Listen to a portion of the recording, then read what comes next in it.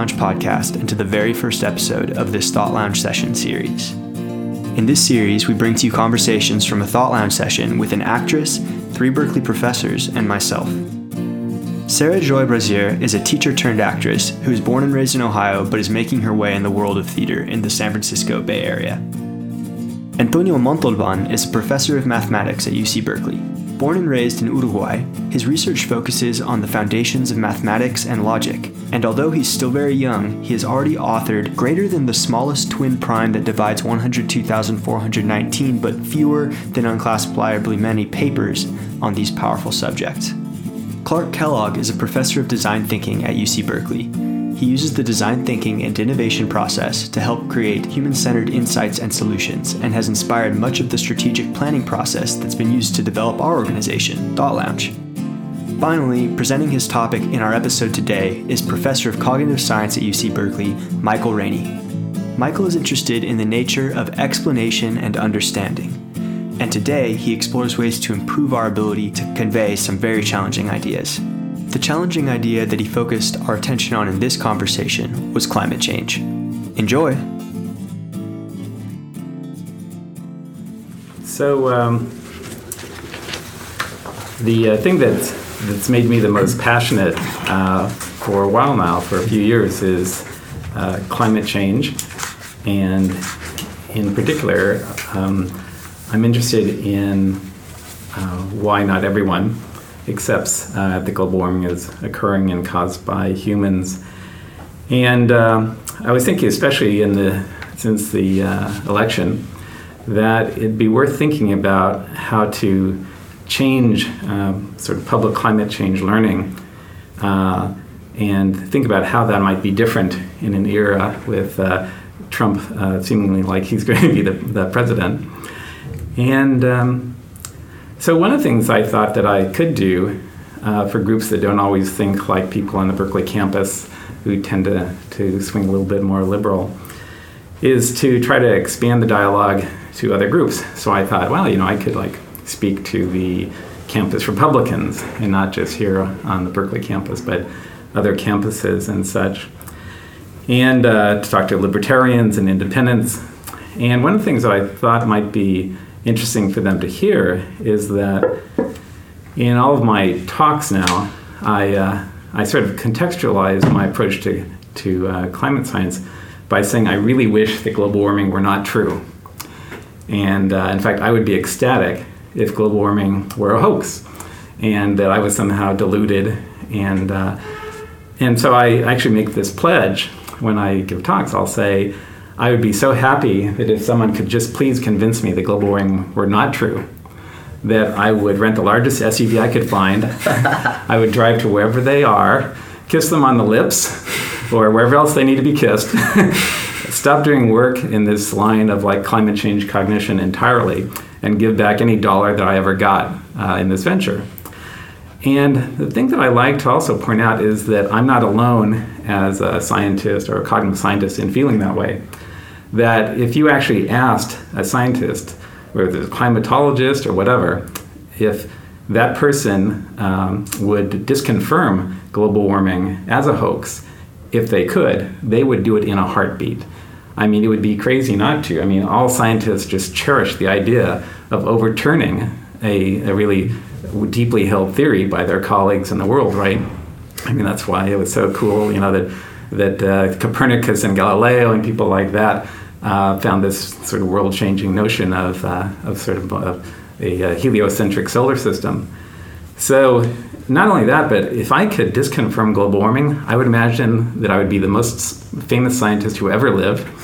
And not only that, people would buy me a beer wherever I went. They'd say, "Oh my God, you made it so that I didn't have to put solar panels on my house," and it's so great. So the notion that somehow scientists are biased to accept global warming, or they're just yes men and women, they're just trying to suck money out of the National Science Foundation and get money, they would just be glad to give that up. Because, climate scientists can find other things to do besides global warming. There's a lot in climate and such. And when I was doing other stuff in cognitive science, there was plenty of other stuff I could look at, like the understanding of physics and so forth. So I'm hoping that can sort of dispel a little bit of this misconception, and it's a promoted misconception by various communities. I think that's part of agnotology, the sort of notion of misleading and false information that is sometimes offered about global warming. And it's sort of sad that, in some respects, that when in these recent debates between Clinton and Trump, that the fourth most offered question, as I understand it, that came in from the public was about global warming.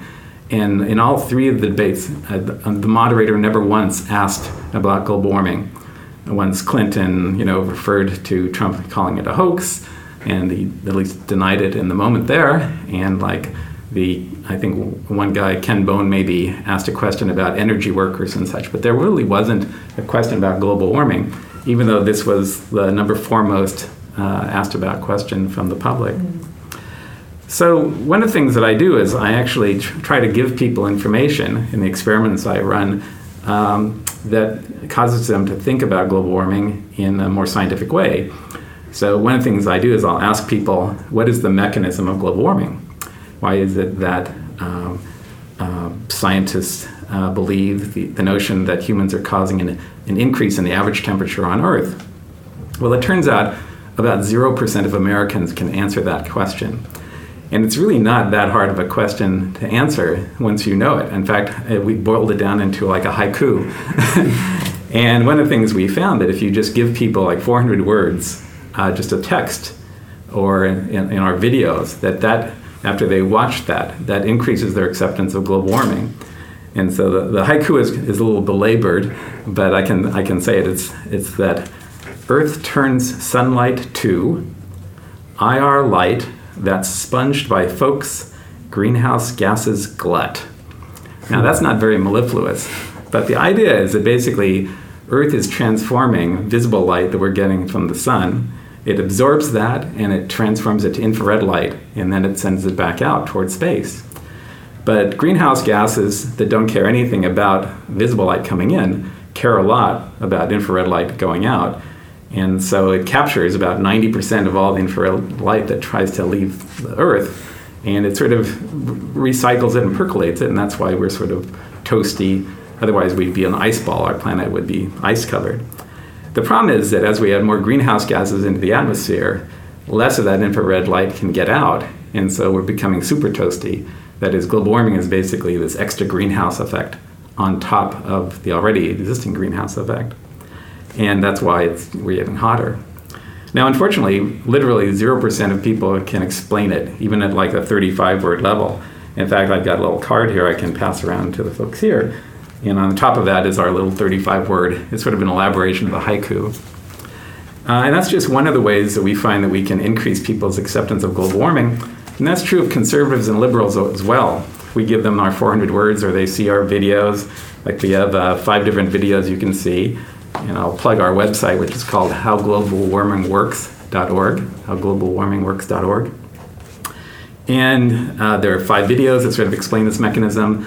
If you have a crazy uncle who only has the attention span for like a cat video, then shoot him the 52-second one. But if you have a cousin who's going to teach a class on earth science, give her the 5-minute version, and it even explains what the molecules are doing, like why carbon dioxide is a greenhouse gas, but oxygen is not. And in our experiments, these are like randomized controlled experiments, we found basically 5 different ways to increase people's acceptance of global warming, even conservatives. And they include the text and the videos. And if you flip your cards over, you'll see there's actually a little quiz just about statistics about global warming. And what we found that just these statistics, if you have people like fill in the little blanks in each of these 7 little spots, and then they get the feedback about this, which is upside down on the bottom on the card, that this alone increases people's acceptance of global warming. In fact, it works so well that in this like 5-minute intervention, and almost all of our interventions take less than 5 minutes, they're really quick, that decreases the denial of people's global warming by about 28%. And that's true of conservatives as well as liberals. Other things we've done that have the same effect is that we give people little graphs. So we can contrast a graph of temperature over time from 1880 to the stock market over time, the Dow Jones Industrial Average, adjusted for inflation. And when you average them at like 16-year averagings, people can't tell them apart. Even at the Chicago Business School, the people there I tested couldn't tell them apart. But it's very clear when we say, are these graphs going up or down? Are they flat? It's like, duh, they're going up. It's really clear. And part of the reason that we give that is that it takes out the little jitter. The more you average, the more you get a fluid sort of change. In fact, the 64-year moving average looks like jet planes going off, whether it's temperature or it's the stock market. That also increases people's acceptance of global warming. Again, 5-minute intervention, and even conservatives increase their acceptance.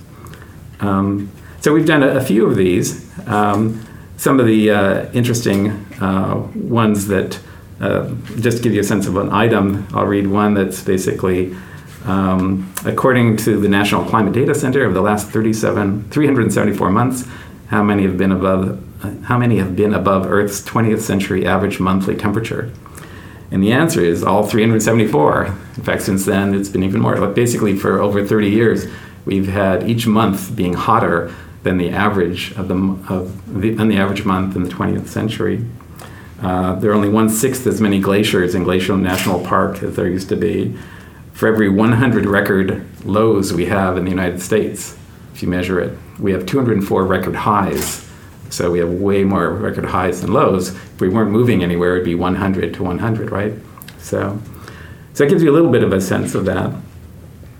Another thing that I'd like to point out is that global warming is not that expensive to fix. That is that according to the World Bank, we spend about $5 trillion per year just subsidizing fossil fuels.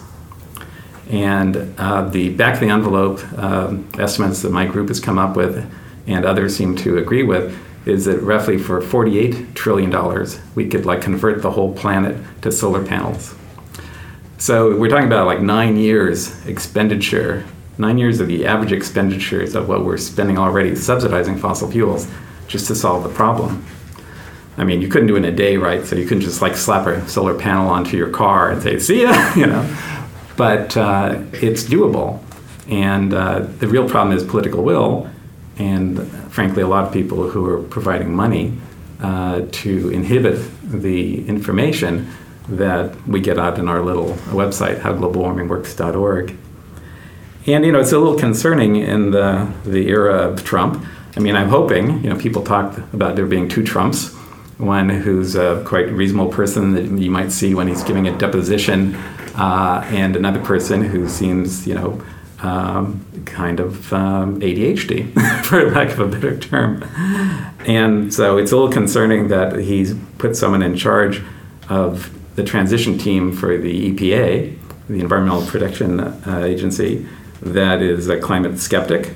But Trump has children and grandchildren and probably great-grandchildren, and then eventually. And so he, like the rest of us, have skin in the game. And so hopefully, the people in his transitional administration will look at this sort of information. And I'm hoping also just to get the word out in a more of a grassroots way, again, for people who haven't necessarily sort of accepted global warming, because clearly we have ways to change people's minds about that. So maybe I'll see what people think. Some of you might have looked at the card and have a question about a statistic or a mechanism, or you might wonder, why is it that the mechanism is this magic bullet? Why does it change people's minds so dramatically? So you're saying it's because people didn't know the facts, hadn't heard about the facts before, and now you tell them some facts and that changes their mind? Yes, but they have to be the right facts. Part of the problem that others have done with climate change cognition, as I call it, is that they provide such a blizzard of facts that you don't know what are the most important ones. So those 7 statistics are really quite important. But you also hear a lot of facts about polar bears may be dying and things like that. And if you give just people a whole blizzard of information and not the most fundamental ones, things that you can put into a haiku, then people lose interest, or there's only a tolerance for that amount of information. Do those facts change based on your audience? They do to some degree, yeah. So for instance, you might imagine that some people that are, say, engineers, they may be more compelled by our molecular explanation of why it is that, how it is greenhouse gases absorb infrared light. So, the little critical elements that greenhouse gases have to have one point in their rotations or stretchings or bendings, they're asymmetrical. That might be a key to them. For other people, it may be just the visual image of 150 glaciers that all of a sudden are down to 25. And so that's the thing. There's not like a silver bullet of cognition that will work with everyone, because we all come in with diverse knowledge bases. That was Antonio Montalban, Sarah Brazier, Clark Kellogg, Michael Rainey, and myself on climate change. Presenting the topic today was Professor of Cognitive Science at UC Berkeley, Michael Rainey. For more information on Michael's work in these areas, please visit and share howglobalwarmingworks.org. One more time, that's howglobalwarmingworks.org, where you can find global warming explained in an accessible way in under 35 words. Thank you for listening to the Thought Lounge podcast. Our mission is to foster the practice of intentional, in-person dialogue within ourselves and our communities, in which we suspend initial judgment, practice equity of voice, listen to each person as if they are the most important person in the world, speak authentically, and recognize that creative conflict is good. For more information, visit thoughtlounge.org. And until next time, good thinking always.